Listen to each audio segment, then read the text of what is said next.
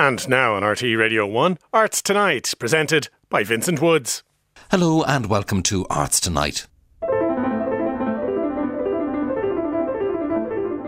On this evening's programme, on the eve of the centenary year of its first publication, we look at A Portrait of the Artist as a Young Man by James Joyce.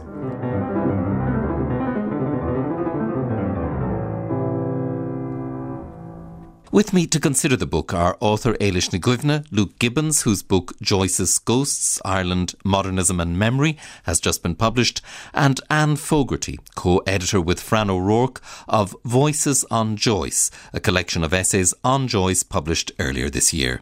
But first, two other voices on their relationship with James Joyce, and in particular, A Portrait of the Artist as a Young Man. Anne Enright and Frank McGuinness.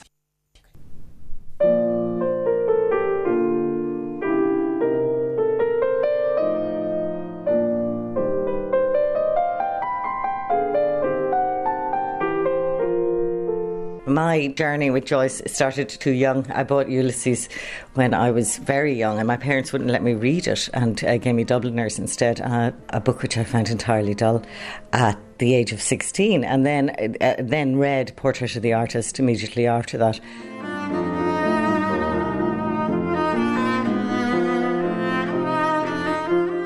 I was in a college in Canada for 2 years, and my English teacher, Theo Dombrowski, was a great Joycean. So we did A Portrait of the Artist in the class. And 17, I think, is a really good age to read Portrait of the Artist. I was really taken by the arguments on the steps of the National Library, weirdly.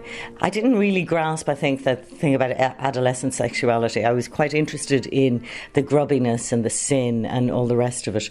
Reading about them in Canada with an international group of people, you realised how exotic all of that was and how bizarre. So it was a process of estrangement for me and some realisation about where I had come from.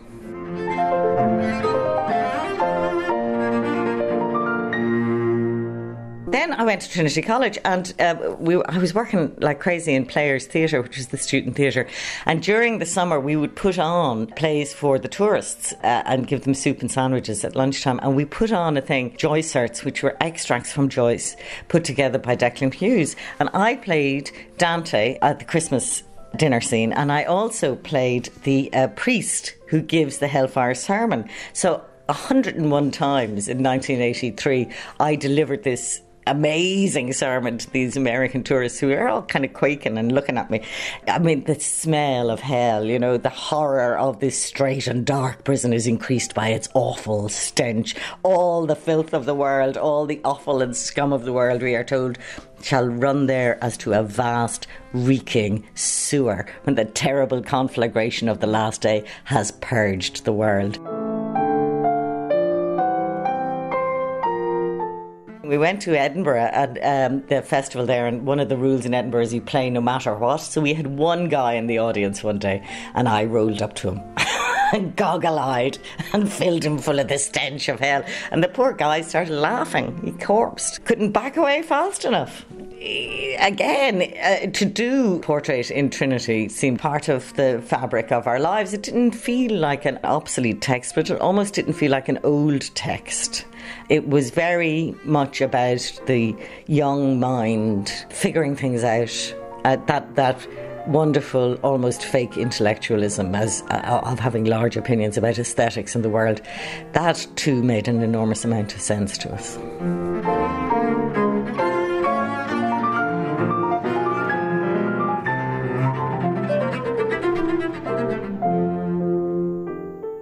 In my last book, The Green Road, I had a Christmas scene with the family in it, and of course you have to go back to the portrait, and I had known the scene very well because I'd acted it out endlessly, and those lines still recur to me. I haven't read Portrait in maybe 10 years. I've dipped in and it rearranges itself in my head. That scene on Dollymine Strand with the girl with the seaweed on her thigh, that epiphany where he says he's going to forge in the smithy of his soul the uncreated conscience of his race. That is something that I think a touchstone for every Irish writer. What you're trying to do is make something that has not been previously made. It's one of the reasons that we don't work through ideology, which is the created conscience. You're looking to go underneath and go from some kind of source or wellspring and make something again as a kind of non serviam, as a cry of dissent. It is extremely relevant to, I think, all Irish writers today.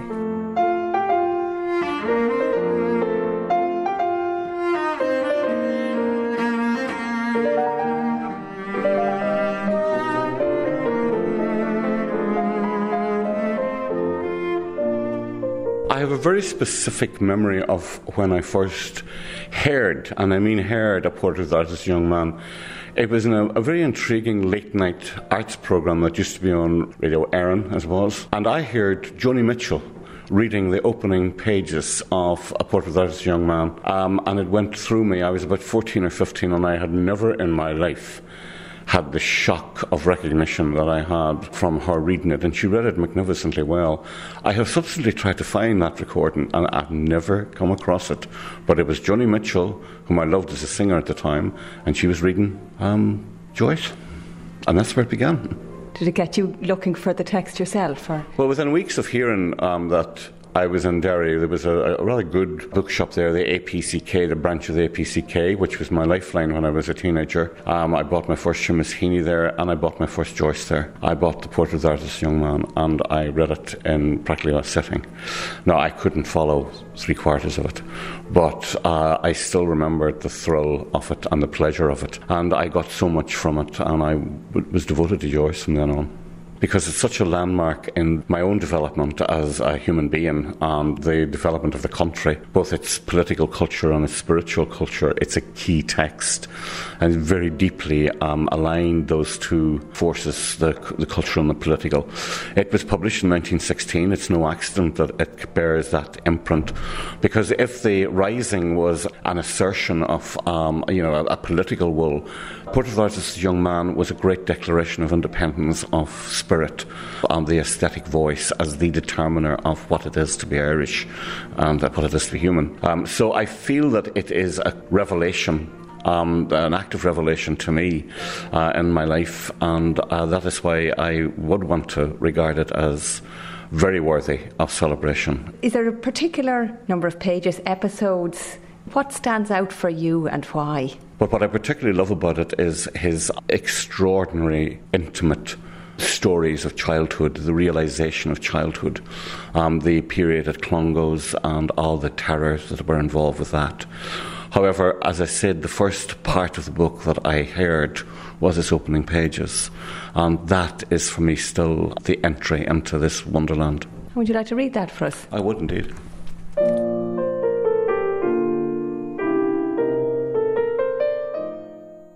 Once upon a time, and a very good time it was, there was a moo cow coming down along the road. And this moo cow that was coming down along the road met a nice little boy named Baby Duku. His father told him that story. His father looked at him through a glass. He had a hairy face. He was Baby Duku. The moo cow came down the road where Betty Byrne lived. She sold lemon platt. Oh, the wild rose blossoms on the little green place. He sang that song. That was his song. Oh, the green rose boffeth. When you wet the bed first, it is warm, then it gets cold. His mother put on the oil sheet. That had the queer smell. His mother had a nicer smell than his father. She played on the piano the sailor's hornpipe for him to dance. He danced.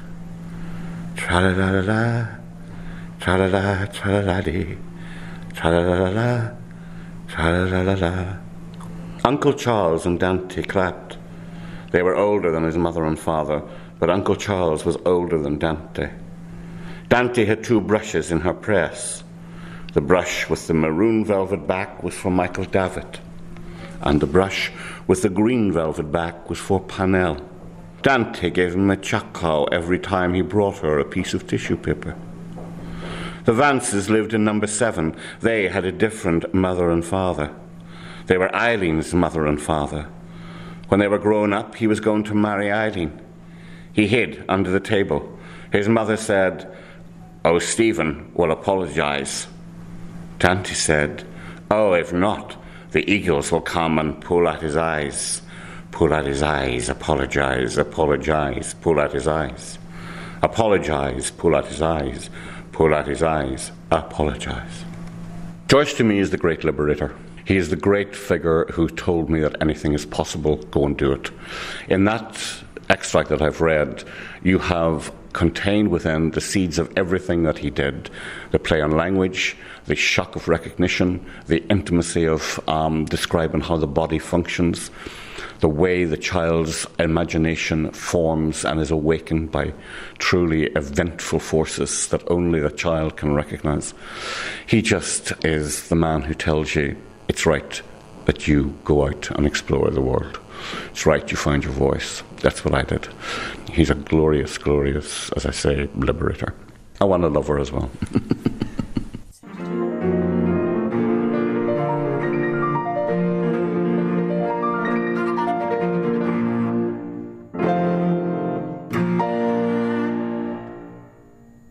McGuinness there. With me in studio to discuss Joyce's A Portrait of the Artist as a Young Man are Éilis Ní Dhuibne, Luke Gibbons and Anne Fogarty. And without assuming that everyone listening is familiar with it, could you summarise the book, its history, its structure and so on? The remarkable fact about Portrait of the Artist as a Young Man is that it was actually published in New York very late December 1916, and Joyce had actually stipulated in the contract that the book would appear in this year. So he wanted this book to be part of the year of revolution in Ireland. It had previously been published in a journal 1914 to 1915, and the reason that Portrait was published first in New York was because the printers refused to handle the text in the UK, and Harriet Shaw Weaver then wanted the text set in New York. She actually got printers to agree to produce the book, and those galley sheets then went to London in 1917. Joyce in some ways was entering into a familiar Irish genre. It's both about a boy becoming himself in Irish society, but also obviously becoming an artist, and Joyce there is following in the footsteps of novels that were role models for him.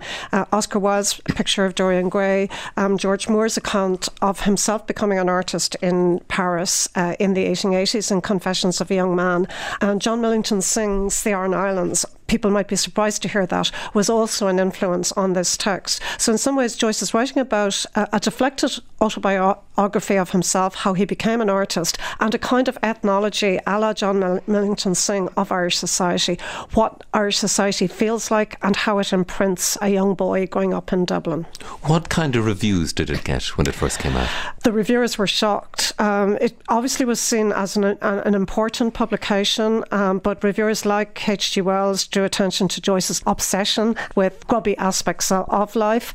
It was actually reviewed positively by Kate O'Brien. Unusually, Joyce's reception in Ireland was most positive in the hands of female reviewers. So people knew it was a momentous text, but it was also seen as a shocking text, a text that was breaking the mould in some ways. Éilis, when did you first encounter Portrait of an Artist? I'm afraid in the rather formal setting of UCD as an English student when we read it as part of our curriculum. And my memory is 1971-72. I'd read Dubliners before, and I bought my copy of Ulysses, I know, when I was in 6th year in school, and had a go at that. 17 or 18, a good time of life to read it, in fact. Do you remember the impact it had on you at the time? As Anna Enright said, it seemed quite contemporary to me. Of course things had changed in Ireland, but they hadn't changed that much. You know, at the beginning, all the little prayers that are rather sweet and comforting for the little boy, gradually, evolving into the Hellfire sermon, which is appalling, really. And the video games with violence and so on don't hold a candle to the descriptions of the tortures of hell as delineated by this preacher. And to the end, when Joyce has the interview with the head of the school, asking him if he if he possibly has a vocation. All those things were happening. The head of my school asked me if I had a vocation. I'd been to retreats. Mind you, I do not remember sermons quite of that ilk. I think Catholicism had softened up quite a lot by 1971, but it was all familiar in many ways. The physical terrain was my terrain. I was a Dubliner, and that probably was the most wonderful, in a way, one of the more ordinary things about the book, that it's set in these streets, Stillorgan and Blackrock and Drumcondra, and it does sanctify Dublin, but it certainly had the effect of making one, as a young writer, I felt very like Joyce, really. It was very affirmative. It meant this is the place to write about. It's good to be writing about Ranelagh and Camden Street and stuff, and great literature happens. I had the sense of I live in a city of literature. Luke Gibbons, do you recall your first reading of Portrait of the Artist? Well, when I first encountered it, I had flown the nets of boarding school, Summerhill College, Sligo. What was remarkable was how much Clongowes at the turn of the century was prefiguring boarding schools, even on the edge of Vatican II. In other words, the whole notion of corporal punishment, the whole notion of bullying in school, when Stephen's glasses are broken and the teacher says, so you didn't do your lessons because you had the broken glasses trick. We know lazy idle schemers like you. And this notion of boarding school being this incubation period that you had to endure. So in a sense, for someone coming out of that ambience, it was almost as if Joyce had read my mind or had stolen our thoughts. It was not on the curriculum when I was in university in Galway. In fact, it was extracurricular, and of course it was forbidden fruit in that sense. So we were reading Joyce along with Jack Kerouac, Camus, Sartre, and Joyce had this kind of currency, and it was kind of cool to be reading Joyce. Thank God for Penguin Classics, because had Penguin not brought out the paperbacks within the purchasing power of students. Yeah, it's interesting that it wasn't on the curriculum in Galway, but I always think it's very curious that the great short story anthology of the school days in the late 1960s was Gus Martin's Exploring English, and there's no short story by Joyce in that anthology. I mean, Joyce, who taught us how to write the short story in Ireland, really is not included, and you wonder, I suppose that absence speaks volumes in itself, doesn't it? And do you remember reading Portrait of the Artist as a young person? Yes, and my experience is similar to Luke's. I would have started a BA in Cork in UCC in the mid-70s, and we read an awful lot of poetry for our degree, but very little fiction. So in first year, we read fiction extracurricularly, and that's when I discovered Joyce. I would have first read Portrait of the Artist. Lord of the Rings, I remember, was very big when I was in first year too, so Joyce was sitting alongside these other texts, and you felt partly that you were discovering yourself. I'm from Cork, so of course the city Joyce is writing about to me is still exotic, even though I live in Dublin now. But I think the experience of any adolescent is empathy. You empathise with Stephen. You may have difficulty with some aspects of his personality, as his own college friends and school friends seem to have anyway with him, but you absolutely project yourself into him, into his emotions and his fears. You didn't find it a very male book? This is mid-70s in Cork. I wouldn't have been aware of feminism at that period in my life. Now, looking at the novel, it is quite male, even though the figures of the women within the novel are of huge interest, because I think Joyce is both trying to portray the way in which they are marginalised within Irish society, but they still matter a lot. You can see in the first pages that the mother is there, and she's supplying Stephen with the literary voice. She gives him the rhythm, music. Her voice matters, but she's also somehow in the margins compared to the father figures and the male friends. And she's a source of nurture, isn't she? She's totally in the margins. I think I mean, to be honest now, I find the way Joyceans argue for Joyce's feminism a bit. But I mean, yeah, she's there as a mother of the 6-year-old boy, and then the next time we see her, she's washing his neck, the back of his ears or something. But and that's all we see of that mother. Though, mind you, none of the family appears very much in Portrait of the Artist. But what was extraordinary, exactly as Anne says, I didn't notice that women were not there. It was much later when, my consciousness was raised by feminism that I would have noticed this is a man's book. It's all about men. He goes to a boys' school, there are no women there. Then he goes to another boys' school. Then he goes to UCD, there are no women there. It's all deans and male professors and male students and so on. And the girls whom he falls in love with and lusts after and whatever are love objects. I mean, they're no intellectual fantasy women. Objects, and we aren't they as and well, they're even kind of fantasy objects, like the girl who is like a stork or a bird in the middle of the stream. It's a fantastic image, and his muse and inspiring and so on, but it's an extraordinary male book, and of course that would never have been, nobody would have noticed that. I was a girl writer. I didn't notice. Luckily, I suppose that none of the women are talking about Aristotle or Thomas Aquinas or aesthetics or anything. Did you notice that, Luke? I mean, were you aware of that as a young man reading the book? Well, one of the most interesting things about the sequence that Éilis has just mentioned, about the bird girl sequence, is that it has unusual prefigurings of later feminist interventions. For example, it's crucial that the bird girl looks back at him. It's not a one-way gaze. The bird girl has a returned gaze. And it's a good question whether Joyce was fully aware of the politics of vision in that sense.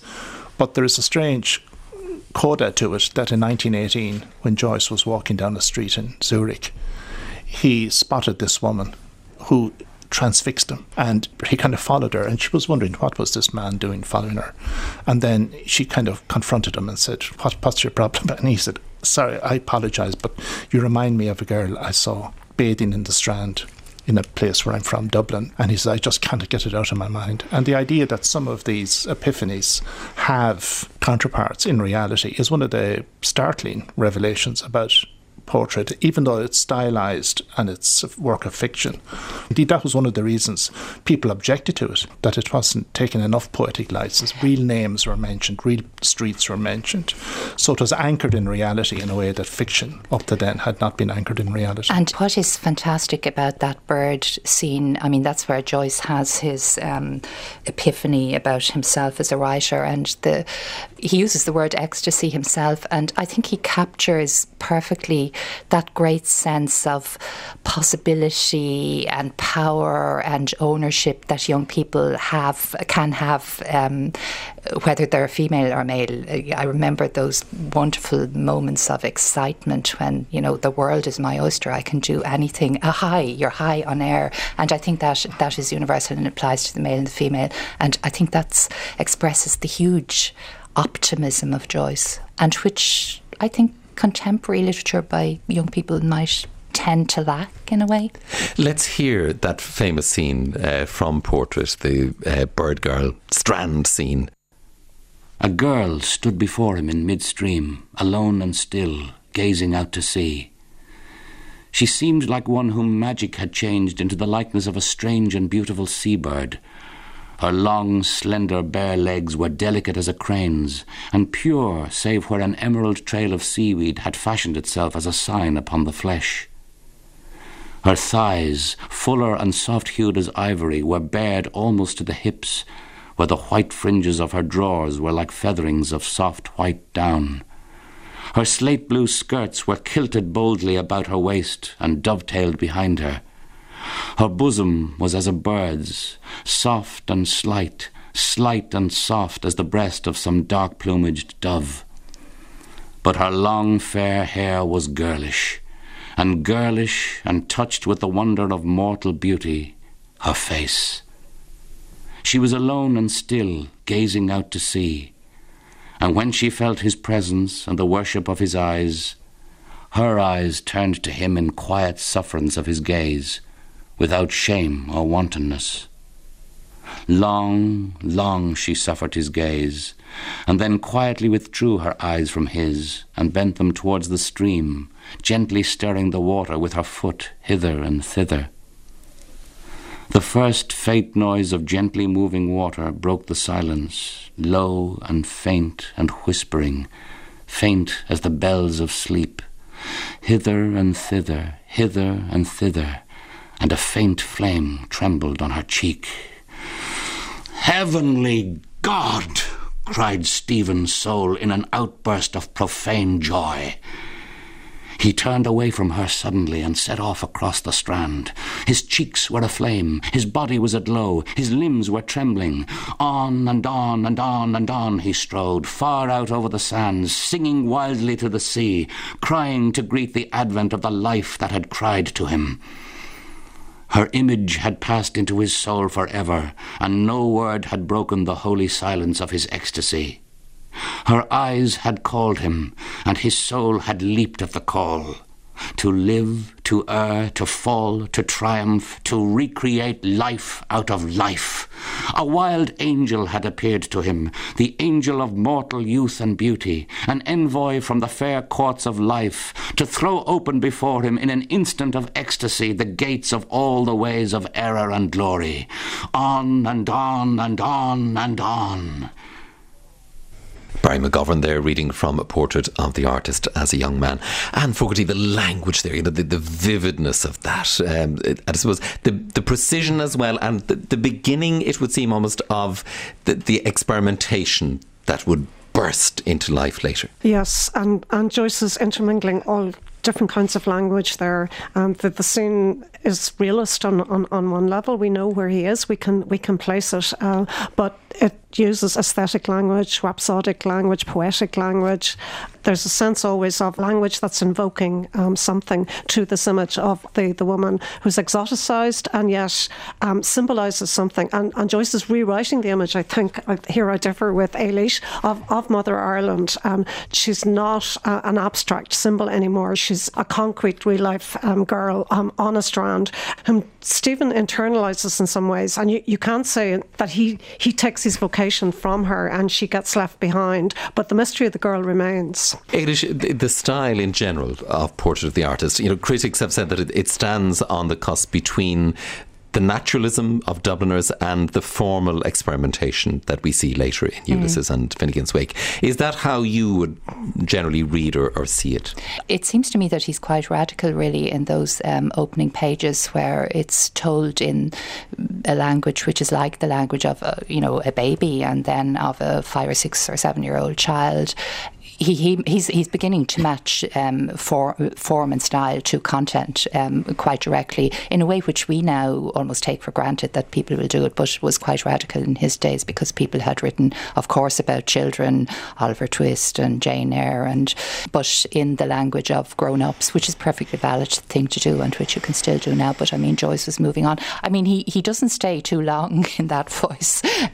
He switches into a much more adult voice quite quickly, and by the time we get here it's so sophisticated, so agile, rhapsodic. It's the language of poetry, it's the language of philosophy. It's quite difficult language, in fact, for I think contemporary readers to even penetrate. It's wonderfully impressive, but it's flowery. He's going to break away from that when he gets to Ulysses, but it's interesting that as a novel, Portrait of the Artist is, I don't know if it's sui generis, but it's not an ordinary sort of novel. It's all about Stephen.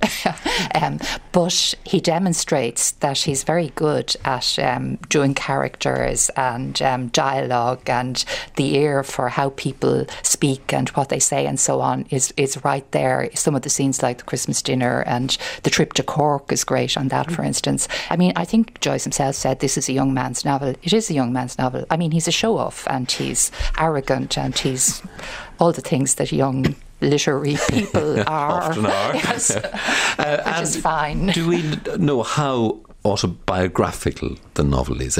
How closely does the family of Stephen Dedalus reflect Joyce's own family, for instance? It's hugely autobiographical, even though Joyce always plays with reality as well. He makes tiny shifts and moulds things in a particular way, partly because everything is seen from Stephen's point of view. It seems no accident that the novel was serialised in a journal called The Egoist. It really is about the development of an ego, but he captures captures our Irish reality. There are many things, of course, where reality was different. As Éilis has mentioned, the family seems to be faded out quite a lot. And equally, his account of his university years in UCD, you get a sense that Stephen is the lone genius amongst a benighted group of students, which wasn't at all the case, because he belonged to a very revolutionary group of people at UCD. It comes through in his conversations, of course, with his friends, but you still think that Stephen is the sole survivor of a retrograde culture, and that wasn't the case. So Joyce reinvents a reality, but he also manages to give us it in quite a lot of accurate detail. Luke, that scene in Portrait, I mean, the famous Christmas dinner scene, obviously we have to talk about it given the month that's in it, but a real case of the personal and the political being fundamentally interwoven, and political failure and personal tragedy echoing each other. There's an earlier scene when young Stephen comes home from Clongowes and he walks into the dining room and he sees the fire in the grate, and his eyes scan the room and he sees ivy hanging from a chandelier. And then we begin to realise that, in fact, no matter where Stephen goes, he seems to spot only two colours, red and green. And it takes a while to dawn. We go back to the very beginning, which Frank McGuinness read, where the very first colours mentioned are the red rose blossoms and the little green place. But the young Stephen can't bear red and green to be separate. So he says the green rose spotted. And then we learn that Dante, which Anne Enright said she played, Maureen Potter played her in the film, so Anne Enright is in Distinguished Company. So Dante had two brushes. The red was for David and the green was for Parnell. So it's almost as if Parnell goes all the way down into the senses, and as if politics goes all the way down into the body, and that Stephen's whole worldview is framed by the almost catastrophic fall of Parnell. Parnell's fall just seems to have put a civil war in the soul. It comes to a head then at the dinner table. It starts off as a communal feast and it ends up as a kind of civil war. And it is an extraordinary scene. And I mean, you write about this whole issue in Voices on Joyce, the book you've edited with Fran O'Rourke. And what is the particular power of this scene within the novel, and I suppose then within almost that larger frame of the story of Ireland at that time, and as it echoes back and forth? It really brings home that the domestic and the public come together. It's a perfect mini drama, and Joyce captures all of the voices. It's a moment of huge excitement for Stephen. It seems to be his first kind of formal Christmas. The other children in the family are not present at this Christmas dinner. It's dominated by adult voices and the quarrels. Earlier on, Stephen thinks about the mysterious word politics. What does it mean? One of his definitions is it's what those quarrels, the arguments he hears at home. The divisions within Irish society replay themselves at home for Stephen. He sees his mother and his father, his father's friend and Dante quarrelling about Parnell, who's now dead, is seen as a scandalous figure in Irish society, and because of the scandal in and around divorce. What's strange about Dante is that she still seems to be loyal to David.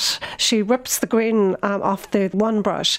So in fact, she may have some kind of radical politics lingering in her, but what's uppermost in her consciousness is that now Parnell has sinned. For Stephen, the other shock of the occasion is the fact that his father is so involved and so invested in these debates. And the scene ends with Stephen looking at his father's face and seeing the tears in his father's eyes, and the shock and horror of this.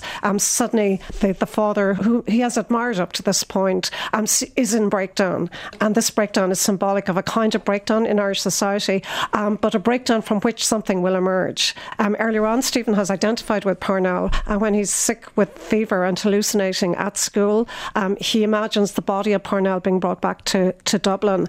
So he actually has cross-associated himself with Parnell and what Parnell stood for. Parnell on one level is division within Irish society and conflict, but he also represents something else, that his ghost may give rise to something new, and this something new will come through Joyce and other members of Irish society. but Joyce is particularly thinking about his own vocation and what he wants to achieve. Luke, the novel published for the first time in 1916, and you see a link between the proclamation of Easter 1916 and A Portrait of the Artist. Previous autobiographies tended to be written by a self or an author who was already existing, and then they decide to report on their existence. But Portrait is unusual in that it writes the self into existence. The word becomes self, the word becomes flesh, and it's almost as if the self is being created. And then he says at the end, I will go to create, forge in the smithy of my soul the uncreated conscience of my race. He doesn't say the uncreated conscience of myself. Where the link with the Rising comes in is that the proclamation, as read by Patrick Pearse in the front of the GPO, it wasn't just reporting that the nation was in existence. The proclamation staged the nation. The proclamation is a speech act. Proclaimed the nation. It's proclaiming the nation into existence. So there's this extraordinary performative power to language. That language is not just about something, but it's actually given rise to the thing. It's creating something. It's creating something. And that idea of the kind of language as production, language as creation, it's an extraordinary coincidence that these two evocative stagings of language take place in 1916. Joyce himself is in exile in Zurich. He wanted Portrait to be published one way or the other, but the fact that he was very insistent that the book should appear in 1916 makes it clear that he does want to be part of the ferment of that period. And Joyce, as we know, never dissociated himself from Dublin. Early on, he feels homesick. He's often seen as not being part of the literary revival. He does back away from it and massively attacks it, but he wants to be part of it at the same time in that kind of perverse Joycean way. Ezra Pound, who was always given to making provocative statements, declared in one letter that the Rising would not have been necessary if everyone in Ireland had read Portrait of the Artist. Might have caused the Rising. It's a wonderful idea, actually. Luke, I suppose you're hoping to provoke debate around Joyce's place in Ireland and the world in your new book, Joyce's Ghosts, Ireland, Modernism and Memory, arguing that Joyce's Irishness is intrinsic to his modernism, and that perhaps a great deal of his literary achievement has its roots in Irish history and identity, and in, I suppose, late colonialism and the mutations of language in this country. Where do we see that in Portrait, for example? Well, I suppose the most emblematic scene is the extraordinary scene with the Dean of English Studies, when the young Stephen Dedalus goes to visit the Dean of English Studies. And of course, he comes speaking English. So he happens to mention this word tundish. And the Dean says, I beg your pardon, what does tundish mean? And Stephen says, tundish, the thing you use to pour oil. And the Dean says, my word, I never heard of tundish. So this confrontation takes place, and the Dean says, where'd you learn it? And Stephen says, in Lower Drumcondra, where they speak the finest English, Bertie Ahern's territory. Yeah. So it's extraordinary that this happens. But it's the scene then that takes place where Joyce says, the words Christ, ale, master on his lips and mine are different. So what you begin to see is Joyce making an intervention about the vernacular, a new way of speaking, Hiberno-English, if you want to put it like that. And indeed, it was Joyce's argument that his contribution to the revival was not so much reviving Irish, but destroying English. So in that sense, there's a different project, but it's running in tandem with the parts of the Rising that were modernist rather than the parts of the Rising that were revivalist and were just looking to Ireland and Ireland only. I think that's, of course, Joyce honours Hiberno-English later, but I think in Portrait of the Artist he's rejecting it because he's ashamed of using the word tundish, but later he does. There's certainly a trauma in that moment, and one of the points about the words home, Christ, ale, master, the Dean of Studies is an Englishman, is that they would be pronounced very differently, of course, in Dublin and indeed in different areas of Dublin. And Stephen reacts particularly to the voices of his university friends, and it's their accents he always picks up on, Davin, the country boy, the peasant student or whatever. I mean, Portrait touches on many aspects of what's going on in Ireland at that time, including the Gaelic League, but it's kind of only touched upon. And Turnstone writes about some of this in his essay in Voices on Joyce, in his essay Babel or Babel, he's highlighted Joyce's use of language and observations of language as a tool to examine and clarify people's insecurities and pretensions as well. There's a trauma in and around language, I think, for Joyce, but he's also aware that this is his raw material, that capturing the vernacular, the voices of the street and people around him will be his pathway into language itself. It's evident that the final chapter of Portrait looks forward to Ulysses, in that there's so much walking. Stephen spends no time at all at lectures. He never attends class, except to talk to other people before classes begin or something like that. But he walks the streets with his friends and thereby is discovering Dublin.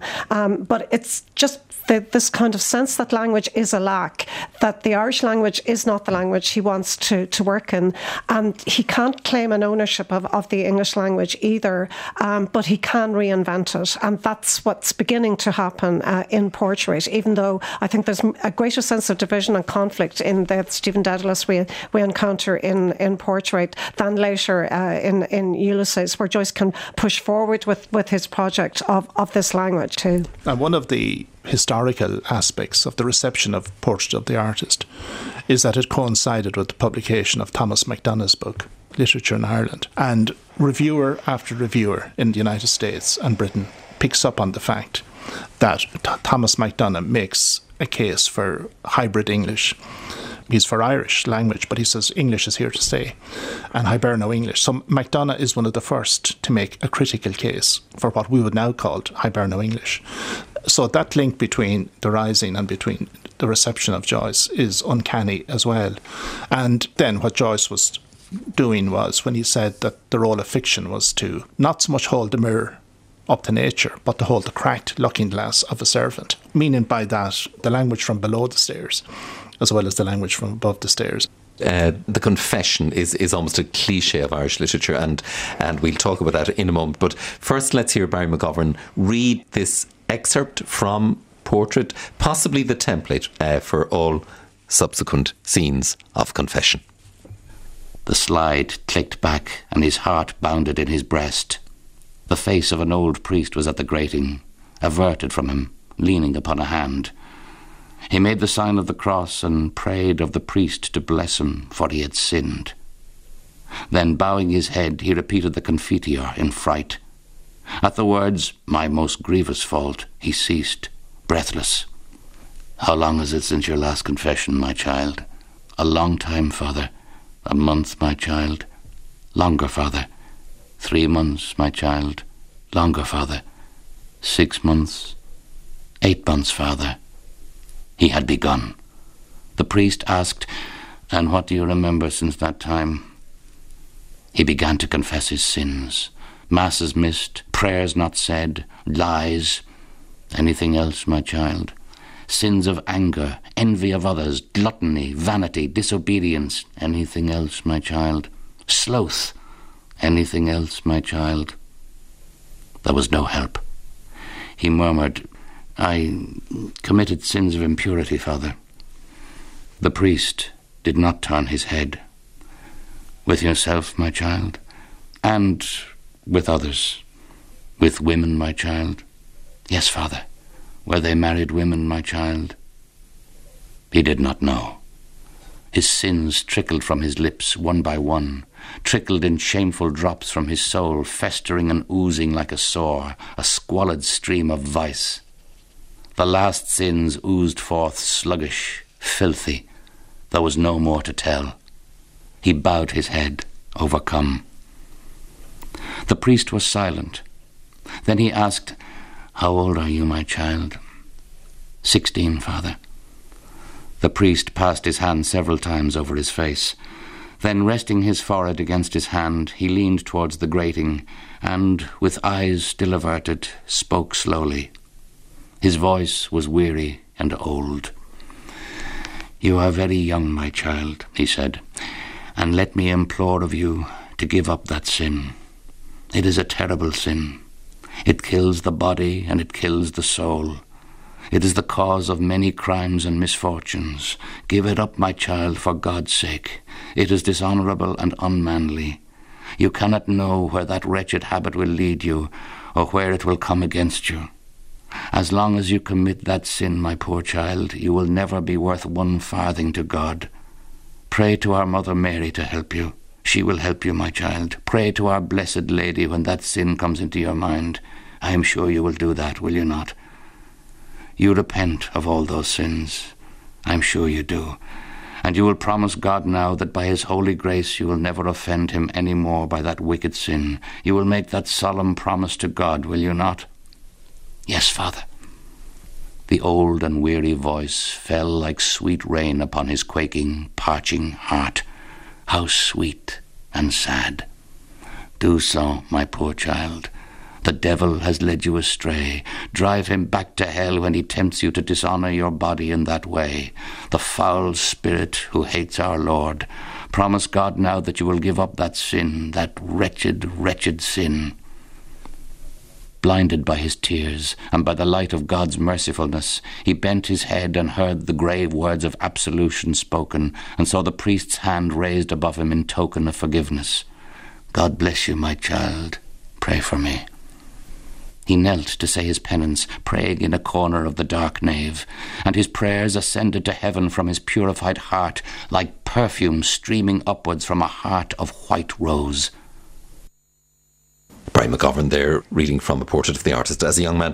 Éilis, an extraordinary scene, and I suppose listening to it, I was reminded, you think of Frank O'Connor, McGuinness, Aidan O'Brien, John Broderick, this litany of writers since. I suppose we listen to that now, or we read it in the light of our time, but it must have been, the writing must have been revolutionary. I guess it was absolutely revolutionary then, and but to a reader in 1970 or so, it was more or less an exact replica of experiences that were commonplace and had been written about, of course, many times. That was a wonderful reading by McGovern there. You begin to see the comic potential of the scene. I mean, it doesn't go there. It's not comic, it's tragic, but there is a sort of a slight hint of humour or irony, I think, in it. The relief of Stephen after the confession is very palpable as well. And I would read it as very much about the artist,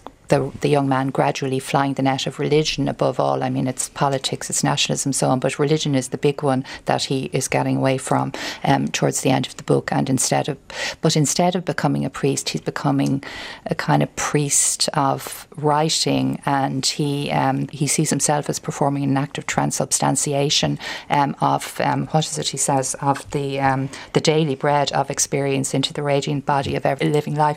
And really it is by taking the daily bread of experience, in this case something that seems astonishing and exotic and even weird to us, like that kind of confession, also the Hellfire Sermon and so on, by describing them precisely and I guess selectively, we relive the experience with him. Yeah, he does transform.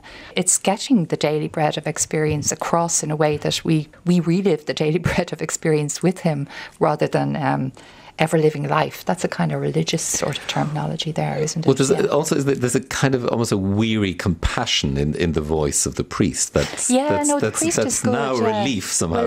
The priest passing his hand over his face, kind of when he asks the age, and you're kind of with the priest there. You think, oh my God, what is this guy like? You sort of know what the priest is thinking in the context of the time, and he's there in the mind of the priest as well. It's a fantastic piece of writing. It takes a kind of comical turn, all right, in Ulysses when Molly remembers her confession with Father Driscoll, and the priest says, and where did he touch you? She says, on the riverbank. Knowing well, she says, what he was up to. Yeah. So it's almost as if that's a kind of parody of the scene in Portrait. But the other kind of subtext in it, which is, again, one of the shocking parts of Portrait for contemporary observers, but maybe not as shocking for contemporaries as us, is the way the red light district was seen as part of the apprenticeship of, come back to the male-dominated discourse, how much it was part of professional Catholic males. And indeed, Catherine Mullen, in this wonderful book on Joyce and sexual purity, kind of points out that there were very little attempts on the part of the Catholic Church to shut down the Manto. It was Protestant crusaders who were against vice And it was almost, so you'll get in several novels of the period. In a strange way, it was kind of almost as a rite of passage.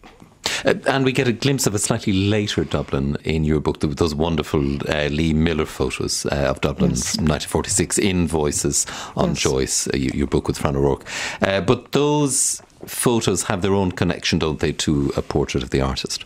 Yes, they do. The signature that Joyce uses, finishing out the text of portrait, is the dates and places. Dublin 22S, 1904 to 1914. He leaves, goes into exile, emigrates from Dublin in 1904, as we know, 8th of October, with Nora Barnacle. But 1904 remains the pivotal year for Joyce. It's the year not just in which he leaves Ireland, but also in which he finds himself as an artist. Over the summer of that year, he's gestating his theory of Shakespeare, and for Joyce that was symbolically important.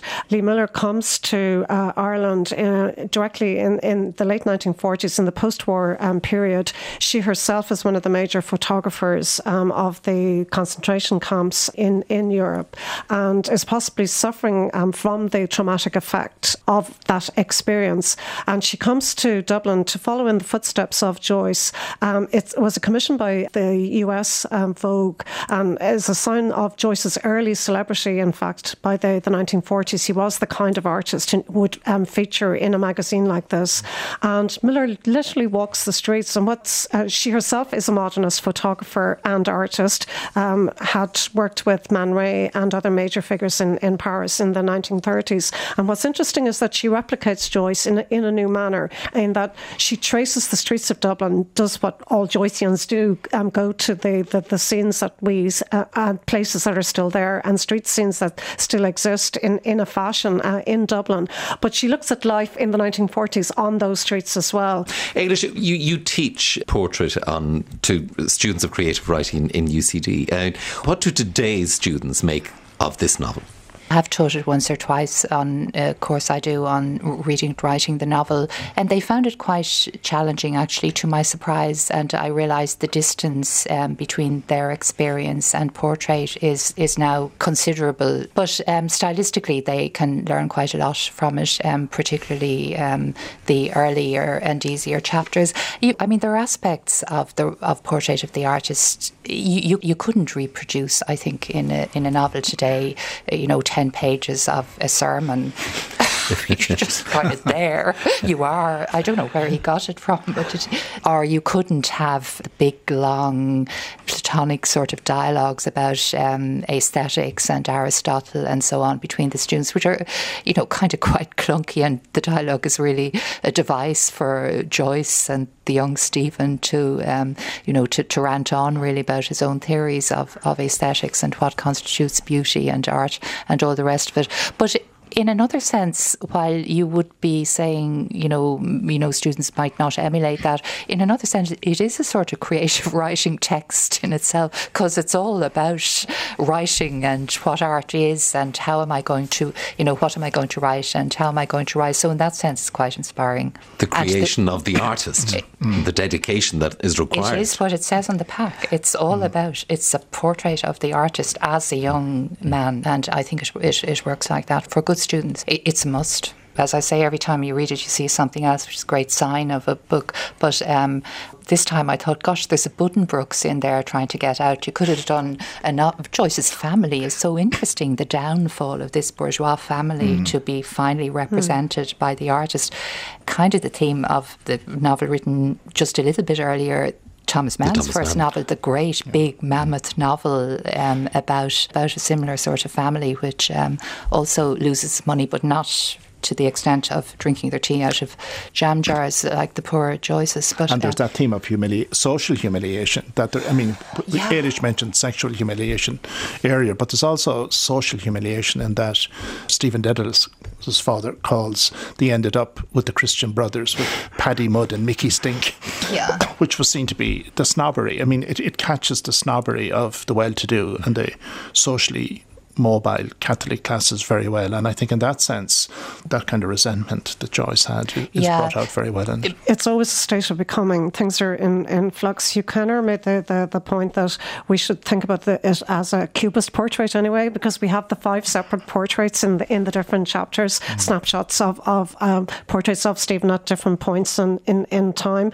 But he never quite becomes the artist he wants to be, and he's still struggling to become that artist in Ulysses, in fact. But Joyce wanted that open-endedness. This is a person in flux, in a state of becoming, on his way to becoming an artist, and other people should join him in this journey when they read the text. And that is a very good lesson for a creative person of any kind, because all artists are always in flux. You never become an artist. If you've become an artist, it's probably That's over. the end of it. Yes. Let's hear the last lines, the famous ending of Joyce's great novel, A Portrait of the Artist as a Young Man. 16th of April. Away, away! The spell of arms and voices, the white arms of roads, their promise of close embraces, and the black arms of tall ships that stand against the moon, their tale of distant nations. They are held out to say, "We are alone, come," and the voices say with them, "We are your kinsmen."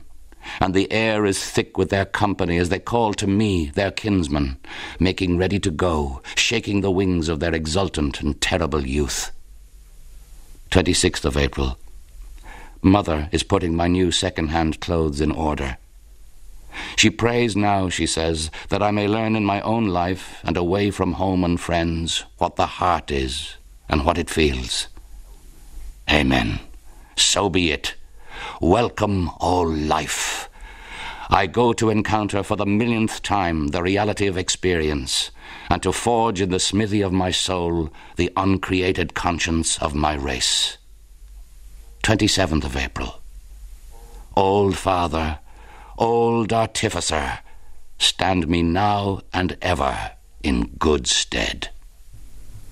There you heard Barry McGovern reading the final iconic lines of James Joyce's novel A Portrait of the Artist as a Young Man. And as the centenary year of its first publication approaches, I was discussing that novel with author Éilis Ní Dhuibne, Luke Gibbons, whose book Joyce's Ghosts, Ireland, Modernism and Memory has just been published by the University of Chicago Press, and Anne Fogarty, whose book Voices on Joyce, co-edited with Fran O'Rourke, was published earlier this year by UCD Press. On next week's Arts Tonight, the Irish College in Paris. For over a decade now, the Centre Culturel Irlandais, a major cultural and educational centre at the heart of Europe. Join us then. Good night. Arts Tonight, presented by Vincent Woods, is produced by Clian in the Onloon.